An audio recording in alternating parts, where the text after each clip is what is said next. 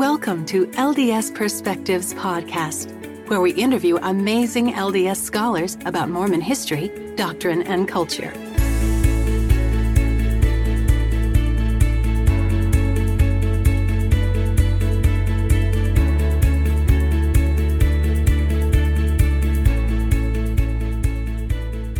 I'm here today with Christian Heimberger of the Joseph Smith Papers Project. Christian received a BA in American Studies from Brigham Young University and PhD in Modern American History from the University of Colorado, Boulder. He wrote his doctoral dissertation on Japanese Americans who left World War II incarceration camps to work in communities around the Mountain West, and is working on a book manuscript based on that dissertation. Christian has taught 19th and 20th century American history courses at Utah Valley University and Brigham Young University. He is currently employed as a historian and documentary editor at the Joseph Smith Papers and is a co-editor on Documents, Volume 5, Documents, Volume 9, and Documents, Volume 13. We are going to be discussing some of the interesting material published in Volume 9 of the Joseph Smith Papers Project document series. Just as a little bit of background, can you tell our audience about what the Joseph Smith Papers Project does? Yeah, sure. The Joseph Smith Papers Project is a papers project, meaning we will publish in print all of the documents sent to or created by Joseph Smith and his staff. And that includes things like correspondence, journals, revelations, discourses, meeting minutes, financial documents, even legal documents. Which is great. These documents are really meant to be used by scholars in their research. Am I correct? Yeah, it's a scholarly project. That's how we started out, and that's how we continue to operate. I think we realized at a certain point that we also had an audience in members of the Church of Jesus Christ of Latter-day Saints, but we still set our tone and our professional standards to writing to scholars. But someone who is just interested in perusing these documents, they can do it for free, can't they? They can. They can go on our website. We have a really robust website that essentially has all of the documents, all of Joseph Smith's papers there in full color. You can zoom in on images. And for most of these, we have transcripts as well. So it's a pretty amazing website that we hope that people will use. When I was skimming through the Volume 9 documents in preparation for this interview, I don't know, in my mind, I kind of expected them to be arranged thematically, and they weren't. They were chronologic, so they were here, there, everywhere. In a way, it's kind of fun because you see all the things that Joseph was dealing with at various times in his life. Right. This is our 20th volume that we've come out with at the Joseph Smith Papers, and number 9 in the document series, as you said. The document series is really the core of our project, and we present all of Joseph Smith's papers essentially from July of 1828 to June of 1844. So if you're ambitious and you read one of the documents volumes from cover to cover, you really gain a much deeper appreciation or understanding of Joseph Smith's day-to-day life. It's not something you're going to get when you're reading a monograph or some other scholarly book that tries to hit things thematically. Christian, how did you personally get involved with this project? And what do you do? When you say you're an editor, what does that involve? Right. So I've been working at the Joseph Smith Papers for about 6.5 years, and I was attracted by the project's ambition, publishing all of Joseph Smith Papers. I was attracted by its professionalism and by its transparency. I think I realized pretty early on that the Joseph Smith Papers had the resources to do something amazing. We finally had the financial resources, thanks to the Miller family. We had talented, professionally trained historians and editors. And I think most importantly, we had access to all the records necessary to produce a balanced scholarly examination of Joseph Smith. So that's really what attracted me to the project. So in terms of what I do, I'm a documentary editor, which means that my job is to help assemble the documents, to transcribe the documents so that people can actually read Joseph Smith's papers without having to come down to the church history library and sort through all of the difficult handwriting, such as Willard Richards. They can see it. I think all of the handwriting is difficult. Yeah. I remember sitting at a microfiche machine for like 40 minutes looking at one line thinking, I really want to know what that says, but it's just not coming. Yeah, well, that makes two of us. I'm a 20th century historian by training, and so most of what I looked at during my dissertation was typed documents. So I had a crash course in handwriting since I've been working here. Getting through those things, helping transcribe them for other people to be able to read and have access to is really, really important. It's not the sexiest work in terms of what historians do. There's a lot of mundane tasks as well, but I think being close to the documents is one of the greatest things about working here. In the past, when I have interviewed your colleagues about different volumes, I've asked them to identify some of their favorite documents, because I figure if you're working on these volumes, I don't know, it takes you more than 6 months, a couple of years to get one of these document volumes out. There are ones that resonate with you more than others do. So I lean on those years of work. So I asked you to identify 5-6 documents that you found very relevant and interesting. And then I picked out a couple that I found interesting as well. So we're going to go through these, and I'm going to warn you again, they're going to be kind of random, but they're things we picked from that period. It was the end of December 1841 to April 1842. Mm-hmm. Is that correct? That's correct. Okay. We're going to start with Joseph's tenure as editor of the church newspaper, which was called the Times and Seasons. So before we look at specific documents, can you briefly tell us how Joseph came to be the editor of a local newspaper? So Joseph Smith had become intimately involved in the temporal affairs of the church by the early 1840s, including allocating land in the burgeoning city of Nauvoo. When the Quorum of the 12 Apostles returned from their mission to England in 1841, Joseph directed them to take more responsibility for the business affairs of the church so that he could devote more of his time to spiritual welfare. Likely in connection to this, the 12 began to discuss managing the church's newspaper, Times and Seasons. On January 28th of 1842, Joseph dictated a short revelation that instructed the Quorum of the 12 Apostles to assume editorial control of the Times and Seasons. In order to do this, they had to purchase the paper, actually the whole printing establishment, which included the newspaper and printing equipment and bookbinding equipment, from Ebenezer Robinson, who was then the owner and operator of the paper. So they bought the paper in February of 1842 for $6,600. And despite what was said in the Revelation, that the 12 were to assume editorial control, it was Joseph who assumed that position as editor, with Apostle John Taylor assisting him in writing content, as well as Wilford Woodruff, who sort of ran the business part of the firm. None of the documents that we have from this period explain why Joseph took over editorial control of the paper, but we do know that he used it to publish original content, such as the Book of Abraham or church history. He used it to communicate teachings and policies, to convey news about missionary work, and to counter falsehoods about Latter-day Saint practice and belief. You shared some documents about Joseph Smith's early endeavors as editor. Mm-hmm. There's been some controversy regarding whether Joseph was a hands-on editor or if he just kind of let other people run it, maybe perhaps like W.W. Phelps. What do these documents tell you? One is dated March 1st, 1842. Given what we know about Joseph's tendency to use scribes and ghostwriters, there are legitimate questions about how involved he was in writing content for the paper over the course of the 8 months that he was officially listed as editor. Some scholars have surmised on the one hand that Joseph must have written everything because he was listed as editor.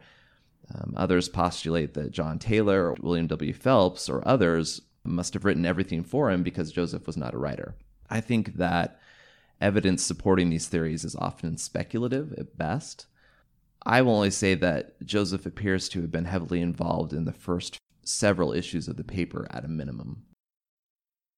Did Joseph ever say anything about his editorial duties and how much he was taking upon himself in the pages of the Times and Seasons? In the first March issue of the paper, Joseph very explicitly states, "This paper commences my editorial career. I alone stand responsible for it and shall do for all papers having my signature henceforth." So fairly direct.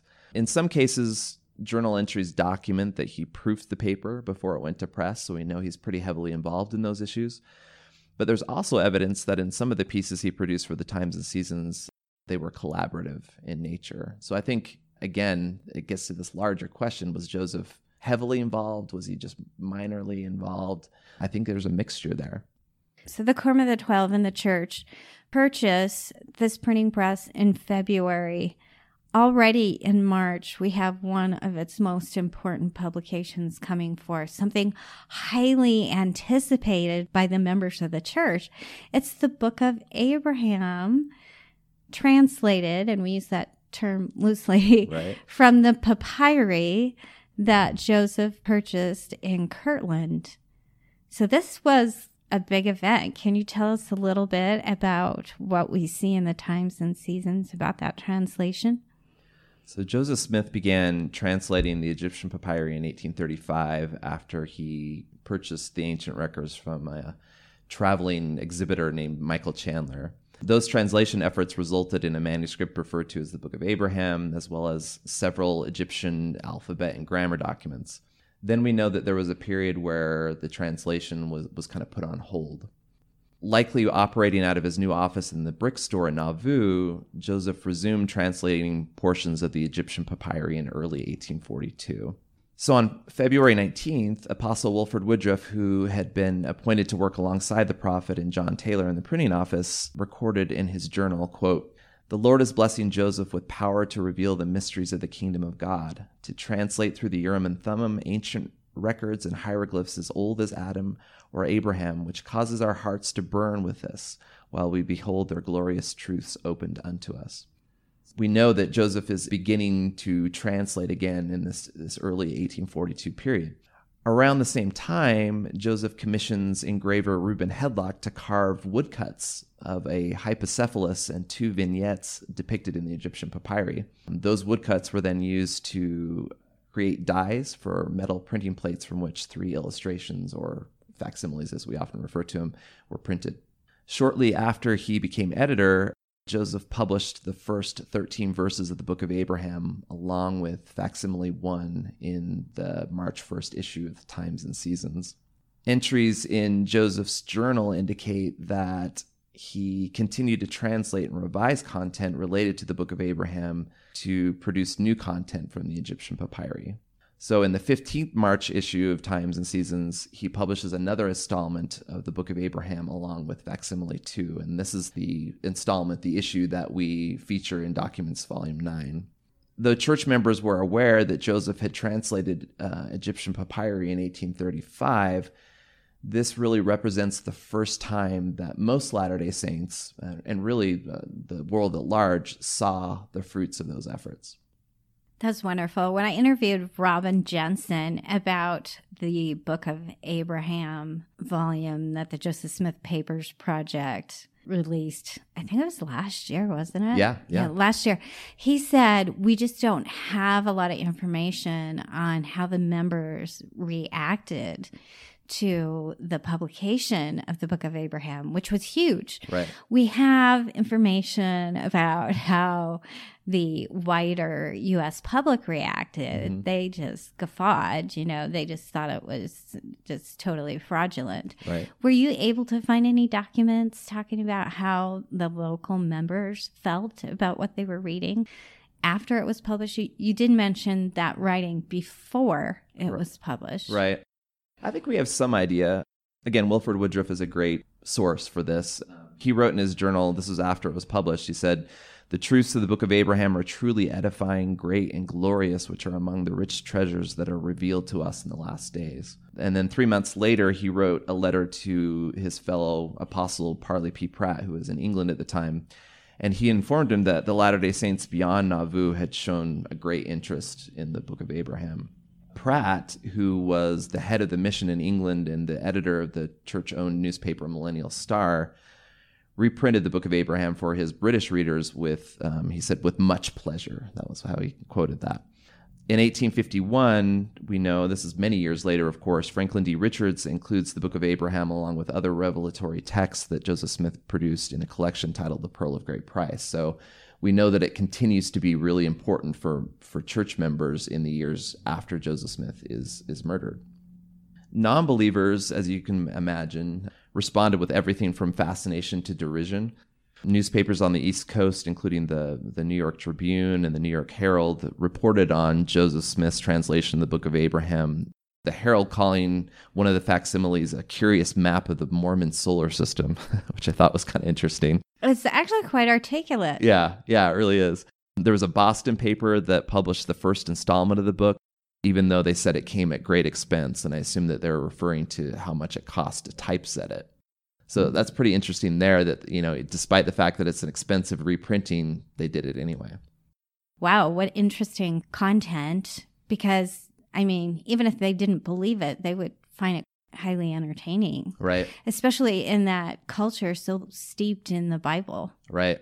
Well, and as you said, there were obviously other newspapers that found it more comical than anything else. The Pittsburgh Baptist paper Witness, briefly acknowledged the content of the 15th March issue that's featured in D9, and they characterized it as Joseph Smith's, quote, blundering imitation of the history of Abraham. So again, you kind of have these responses that are sort of all over the board, from being just fascinated and interested in what's going on to flat out derision. Oh, if nothing else, it created fodder for pithy Right. lines of the newspaper. Exactly. I mentioned earlier that the members had been waiting in anticipation for years to have this published, and the church had other printing presses since the time that Joseph began translating the Book of Abraham.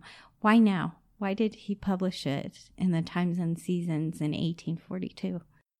Yeah, that's a really good question. The records don't really say, but if I had to guess, I would say that the constant movement between Kirtland and Missouri and Illinois between 1837 and 1839, of course this is largely because of persecution, and the pressing need to buy land in and around Nauvoo and to establish that city really contributed to Joseph Smith not having the time to sort of complete his translation in the way that he wanted to or to publish it. By early 1842, he has some time to return to translating. And as editor, he now has the ability to sort of frame the Book of Abraham in the way that he sees fit. So I think that's partially why it's happening at this time. Again, that's kind of speculation on my part because we don't have any specific, wouldn't it be great if Joseph said, this is why I did this? But he doesn't. So we're left to a little bit of speculation there. But I think it's reasonable to say that it's probably because of these other factors. Let's talk about another document that was printed in these early days of 1842 when Joseph was editor and was taking hands-on control of the publication of the paper. It's called Church History. Sometimes we refer to it as the Wentworth Letter. Now we know it as the Articles of Faith. What do we know about who assisted in the creation of this document? Because we don't think of Joseph as an articulate writer. He liked to have scribes. Yet we also attribute the authorship of this document historically to Joseph. Right. Because we don't have a manuscript copy of Church History, we don't know how much text that Joseph Smith wrote or dictated. We do know that Joseph conveyed aspects of his first vision to selected audiences in 1835, 1836, and 1840. And it's clear that the historical narrative in church history parallels other accounts that Joseph Smith and his scribes produced between 1832 and 1838, or echoed wording from an 1840 tract written by Orson Pratt. In addition to consulting these texts, Joseph likely counseled with trusted associates to compose the document. Just recently, I came across a reminiscent account written by Franklin D. Richards, who recalled that Wentworth's request for information, and I'm just going to quote this, he says that this request seemed to forcibly remind the prophet of the importance of having the history of his wonderful work restored to such a condition that correct information could be given to authors, editors, and publishers. And he undertook this with his clerks, recorder, and all available aid from private journals, correspondence, and his own indelible memory. So again, this is a reminiscent account, but Richards was probably in a position to know something about this. And so it's fascinating because he's essentially saying here, it's coming from Joseph Smith's memory, it's coming from other sources, other things that we've created, the clerks were involved, and so it's probably this kind of hodgepodge. And it's clear from analyzing the text that they drew on several different documents to produce things like the Articles of Faith, right? Those 13 statements of belief. Those in particular, we can trace the 1830 Articles and Covenants, Oliver Cowdery's 1834 Broad Principles, or Joseph Young's 1836 Leading Principles. Textually, those are very, very similar. Whatever Joseph Smith's intellectual debt to Pratt or Cowdery or others, we hear the Joseph Smith papers consider it a Joseph Smith document, right? Joseph Smith introduces himself at the beginning of the article as the founder, and his name appears at the conclusion as the author. Well, thanks for giving us that insight on that very familiar document. Now, I don't want our listeners to get whiplash, but this is kind of how this document volume is arranged to go from one idea to another idea. We're going to hop back to a letter you identified for me from a B.F. Withers, and it's dated December 28th, 1841. And it's just kind of a random letter. Who knows why it got preserved? We're happy it was preserved. You mentioned that it was interesting and cryptic. So you'll have to tell me why you felt that way. But when I read this letter, I thought it might resemble that of any crackpot writing to a public figure. So I wondered, how widely known was Joseph Smith and Mormonism in the United States at this time? This mysterious letter is mailed from Natchez, Mississippi, and signed by a man named B.F. Withers, as you mentioned. And he tells Joseph that he is an agent of a large and respectable secret association of gentlemen associated together for the purpose of blank. And then he inquires if the Mormons wouldn't prefer building their temple in a richer country than become rulers of the land. And it gets even better. He also asks if the Nauvoo Legion would want to engage in an expedition which, if successful, would secure to all engaged honor and wealth. So yeah, it's filled with these really fascinating ideas. But again, it's so cryptic. I spent a long time trying to figure out who is B.F. Withers. Why is he writing, and what secret organization does he represent? Joseph received a fair number of these kind of unsolicited letters over the years from random people, really representing a spectrum from spiritual seekers sincerely inquiring about the church to people who sought to trick or entrap him. As a historian, again, it was just really fun to try to figure out which organization he represented, or if he was some sort of filibuster, which was someone who engages in unsanctioned military expedition to like a foreign country or to foment rebellion in a place like Texas or Mexico. Ultimately, there wasn't enough evidence to determine precisely who Withers was or what organization he represented. But it definitely makes clear that Joseph was a widely known figure in the United States by this time. Eastern newspapers frequently reported on or republished reports from local newspapers related to Joseph and the Latter-day Saints. They often commented on the construction of the city of Nauvoo and on the temple, on the impoverished converts that are pouring into the United States from England, on Joseph's translation efforts, or even his legal hearings. When Joseph arrived in Springfield, Illinois in January of 1843 for his habeas corpus hearing, the Illinois legislature actually broke session when word arrived that Joseph Smith's carriage had pulled into town.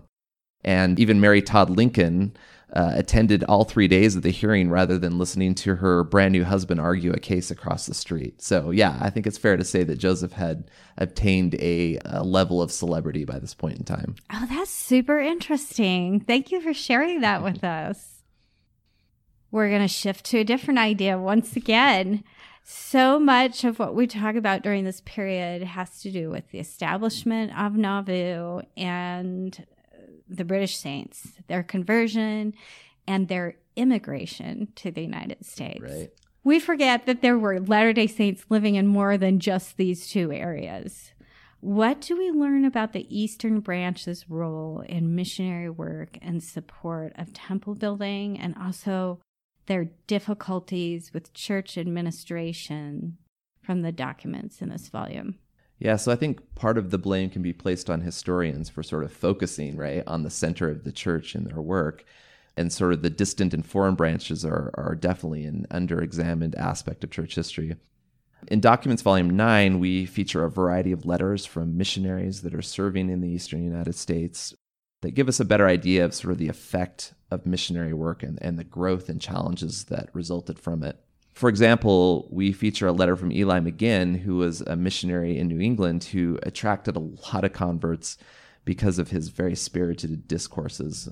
In the course of researching this document, I came across some really interesting letters by a rival preacher who was writing to his brother and talking a lot about Eli McGinn and how he was kind of baffled how McGinn had all these people flocking to be baptized.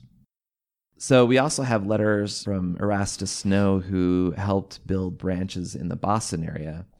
And I think what's really interesting about these letters from McGinn and from Snow is that both missionaries are sending donations from converts in their area to build the temple in Nauvoo, which sort of shows how the periphery helped to strengthen the center. And again, that's a narrative that I don't think we hear a lot of. I don't think so either. We hear about the people in Nauvoo who were making clothes for the workers or donating their time, but we don't hear that they're sending money from distant branches, which is kind of cool. Yeah, it is cool. And we actually have the banks that they're sending them from and the bank notes and stuff like that are listed on the letters. So it's pretty interesting in that way. I can't believe all these documents made it across the plains. It's so amazing to me. Yeah, it is pretty fascinating. I mean, when you think about all the things that were preserved, it's quite amazing, actually.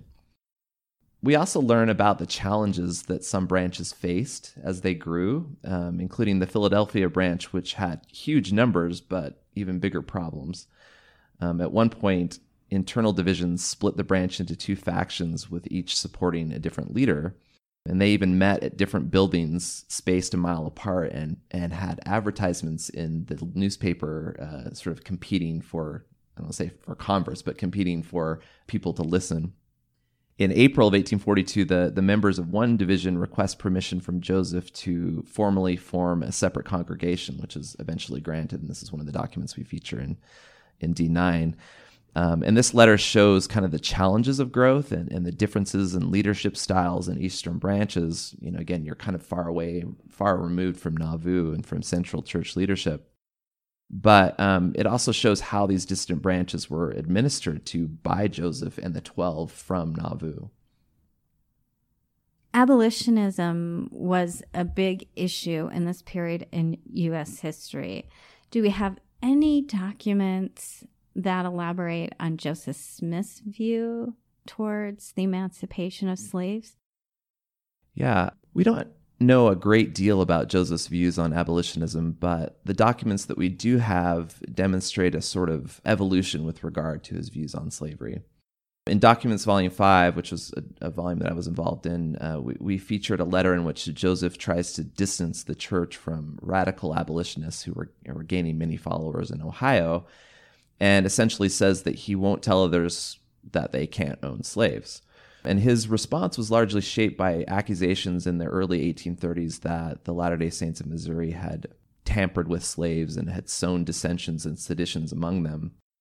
And this had kind of contributed to the violence waged against church members in Missouri. So in this document in D5, Joseph is trying to be very careful not to anger citizens in the South, where missionaries were engaged in proselytizing efforts. But Joseph's views were not static. By the period of this volume, Joseph and the church felt, I think, less pressure to distance themselves from the abolitionism.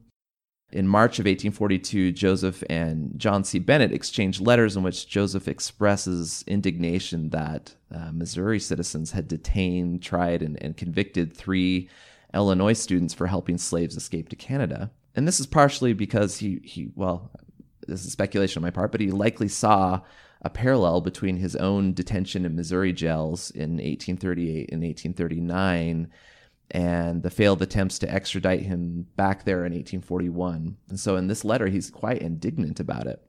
Though Joseph, like other Americans, had articulated fears about miscegenation in the 1830s, he expressed a more progressive view of the intellectual capabilities of black slaves by the end of his life, advocating granting slaves certain civil rights, and he even campaigned for their emancipation as a presidential candidate in 1844. So again, I think the documents, if you read them as you would in the document series, you can see an evolution, a change in his perspective on slavery and to some degree abolitionism.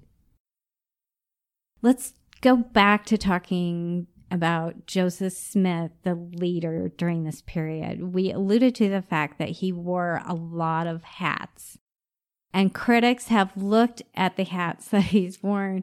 In fact, I just read a book on this period, and right there it stated it says, the people were nervous because there was a lot of power in the city of Nauvoo, which meant there was a lot of power in the hands of Joseph Smith. And one of the things I noticed in this volume is a bit of a reconstructionism of that image of Joseph. So can you tell us a little bit about the hats he wore and maybe why he wore so many hats? Sure. Joseph certainly wore a lot of hats during the period covered by Documents Volume 9. In addition to being president and trustee in trust for a multinational church, he's also the vice mayor of Nauvoo. He is the lieutenant general of the Nauvoo Legion, not to mention a husband and a father, right? Additionally, during our volume, he opens a mercantile store. He purchased and assumed editorship of the Times and Seasons, as we mentioned. He became a master mason in the Nauvoo Masonic Lodge, and he also helped to organize the Female Relief Society of Nauvoo. Of course, after this volume, Joseph became the mayor of Nauvoo and, by extension, judge of the municipal court, and he ran for president in 1844. So, he's a busy guy. In terms of what this teaches us about Joseph Smith as a leader, there are some scholars that argue that Joseph's many roles meant that he was, a megalomaniac who had to control everything. I think this volume shows that Joseph was charismatic and had his hand in a lot of things, but also that he wasn't afraid to delegate control of a project or an initiative to a trusted colleague. This was true of the newspaper, right? Joseph starts out as editor, but pretty quickly Taylor takes over editing responsibilities. It's true with the brick store. Joseph's in the brick store the first day it opens, and he's waiting on patrons.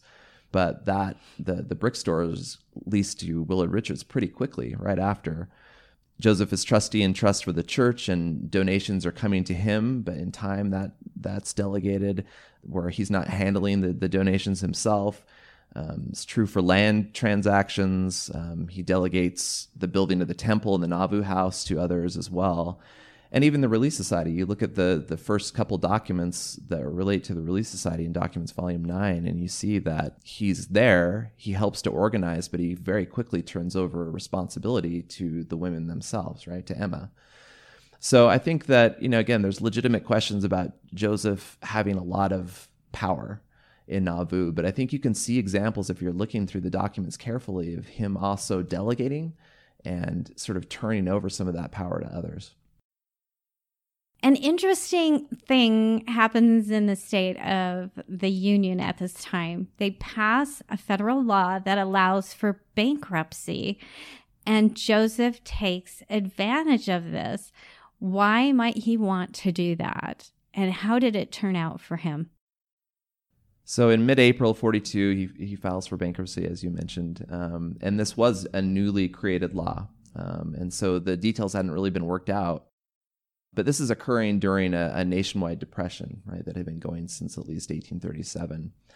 The immediate context for Joseph filing bankruptcy is that attorneys in the area began advertising their services to help people file, right, as attorneys do. Joseph and at least 14 other community leaders took advantage of the new law. In an even broader context, Joseph's notice of bankruptcy was one of 350 notices in a single issue of the Springfield newspaper Sangamo Journal. Usage of the new law was so widespread, the notices filled nearly every column of every page of that newspaper. So it wasn't just Joseph, and I think that's really important context. There were a lot of people trying to take advantage of this new law. I think that Joseph's bankruptcy application illustrates that though the saints were prospering in Nauvoo, the specter of debt continued to haunt Joseph Smith and the church. Most of the debts were incurred through the purchase of mercantile goods in New York in 1836, as well as some from the steamboat Nauvoo and land in Commerce, Illinois. This is something that's ever present in Joseph's life, right? This specter of debt is sort of haunting him, and so it kind of comes to a head here when he declares bankruptcy, but it's been there for a long time. Are his debts forgiven? So no. Of all the Nauvoo community leaders that I mentioned above, Joseph's was the only one that was denied. The U.S. Attorney Justin Butterfield argued that Joseph had undisclosed assets and therefore was not able to declare bankruptcy. And you wonder why he felt persecuted. Right. Yeah. There's an important timeline that unfolds through this period regarding the establishment of a Masonic lodge, the Relief Society, and the revealing of the temple endowment. Can you walk through these unfolding events? So let me answer your question by first taking you on sort of a virtual tour of what I consider to be kind of the geographical focus of our volume. So on January 5th, 1842, Joseph opens a mercantile store in a recently completed 2-story brick building that's located on Water Street. The mercantile store occupied the bulk of the first floor, along with the temple recorder's office, where this is where Willard Richards is keeping Joseph's journal and recording tithing donations in the Book of the Law of the Lord. On the second story of the building was a private office in which Joseph resumed translating the Book of Abraham and where he's working on his own personal history. Also on the second floor was a large room that was often referred to as the lodge room. And it's in this room that these very important events that you mentioned occurred from mid-March to early May of 1842. So if you're looking at Documents Volume 5 and you're reading, you open up to March 15th, and on that day, the Nauvoo Masonic Lodge was officially installed. And then the following day, on March 16th, Joseph is raised as a Master Mason, which is sort of the third and final degree of Masonry. The next day, March 17th, Joseph presided at the organizational meeting of the Female Relief Society of Nauvoo and sort of instructed the women about the purpose of the society to, care for the poor and to strengthen the morals and virtues of the community. Both of these organizations taught virtue and required kind of moral uprightness for membership.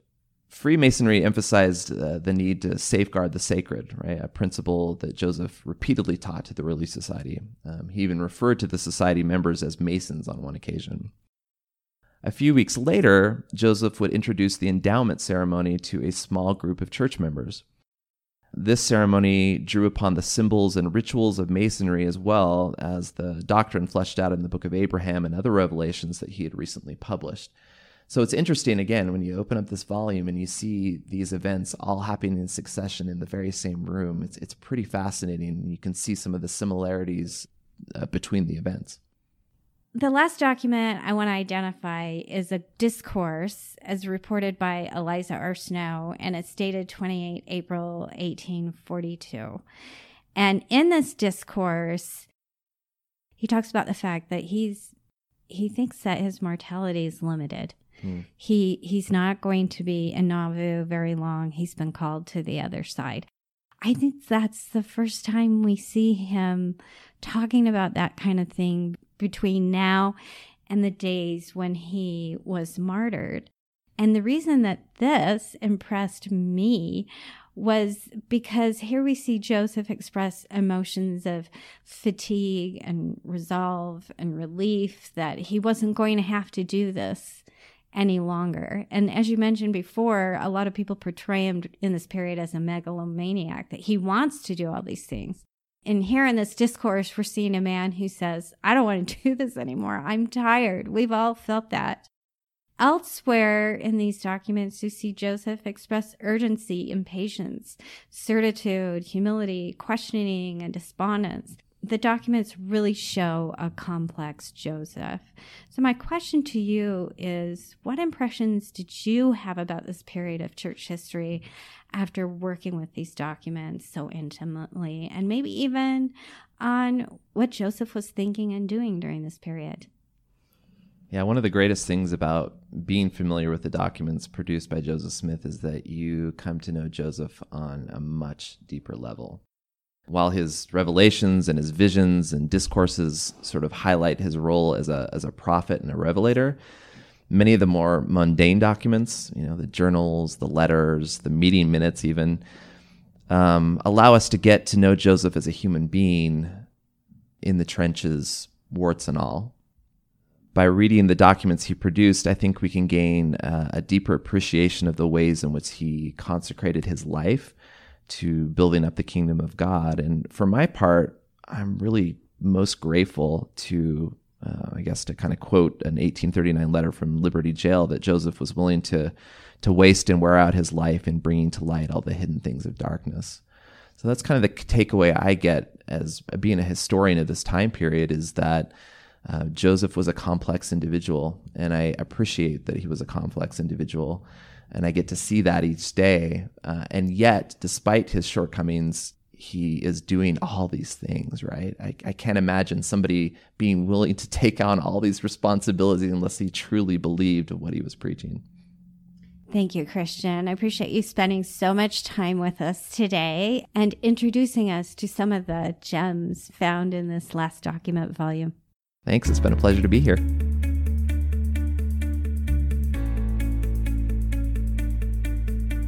Be sure to check out ldsperspectives.com to subscribe, catch up on past episodes, download transcripts, and find show notes. LDS Perspectives podcast is not affiliated with The Church of Jesus Christ of Latter-day Saints. The opinions expressed represent the views of the guests or the podcasters alone. While the ideas presented may vary from traditional understandings or teachings, they in no way reflect criticism of LDS church leaders, policies, or practices.